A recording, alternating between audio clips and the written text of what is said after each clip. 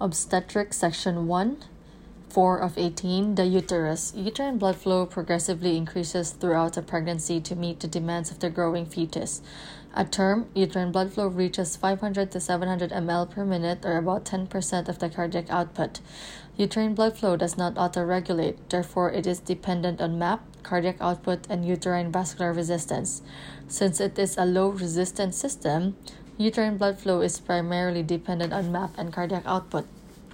Uterine blood flow is equal to uterine artery pressure minus uterine venous pressure over uterine vascular resistance. Causes of reduced uterine blood flow: decreased perfusion, maternal hypotension, sympathectomy, hemorrhage, aortocaval compression, increased resistance, uterine contraction, hypertensive condition that increases uterine vascular resistance. Effects of vasopressors on uterine perfusion: phenylephrine versus ephedrine. Classic teaching states that phenylephrine increases uterine vascular resistance and reduces placental perfusion. More recent evidence suggests that phenylephrine is as efficacious as ephedrine in maintaining placental perfusion and fetal pH in healthy mothers. In fact, mothers that received phenylephrine had higher fetal pH values, less fetal acidosis. Transfer of anesthetic drugs across the placenta. A drug will traverse a biologic membrane as described by the Fick principle.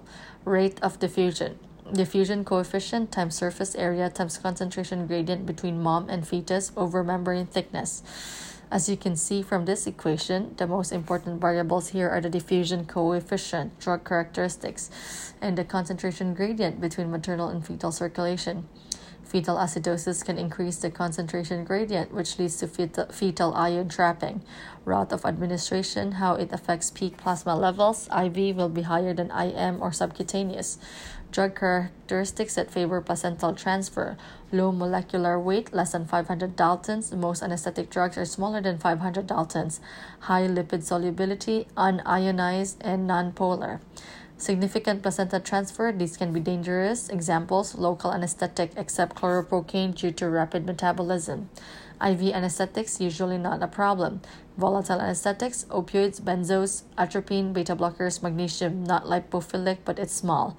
No placental transfer. Examples: neuromuscular blockers, glycopyrrolate, heparin, and insulin.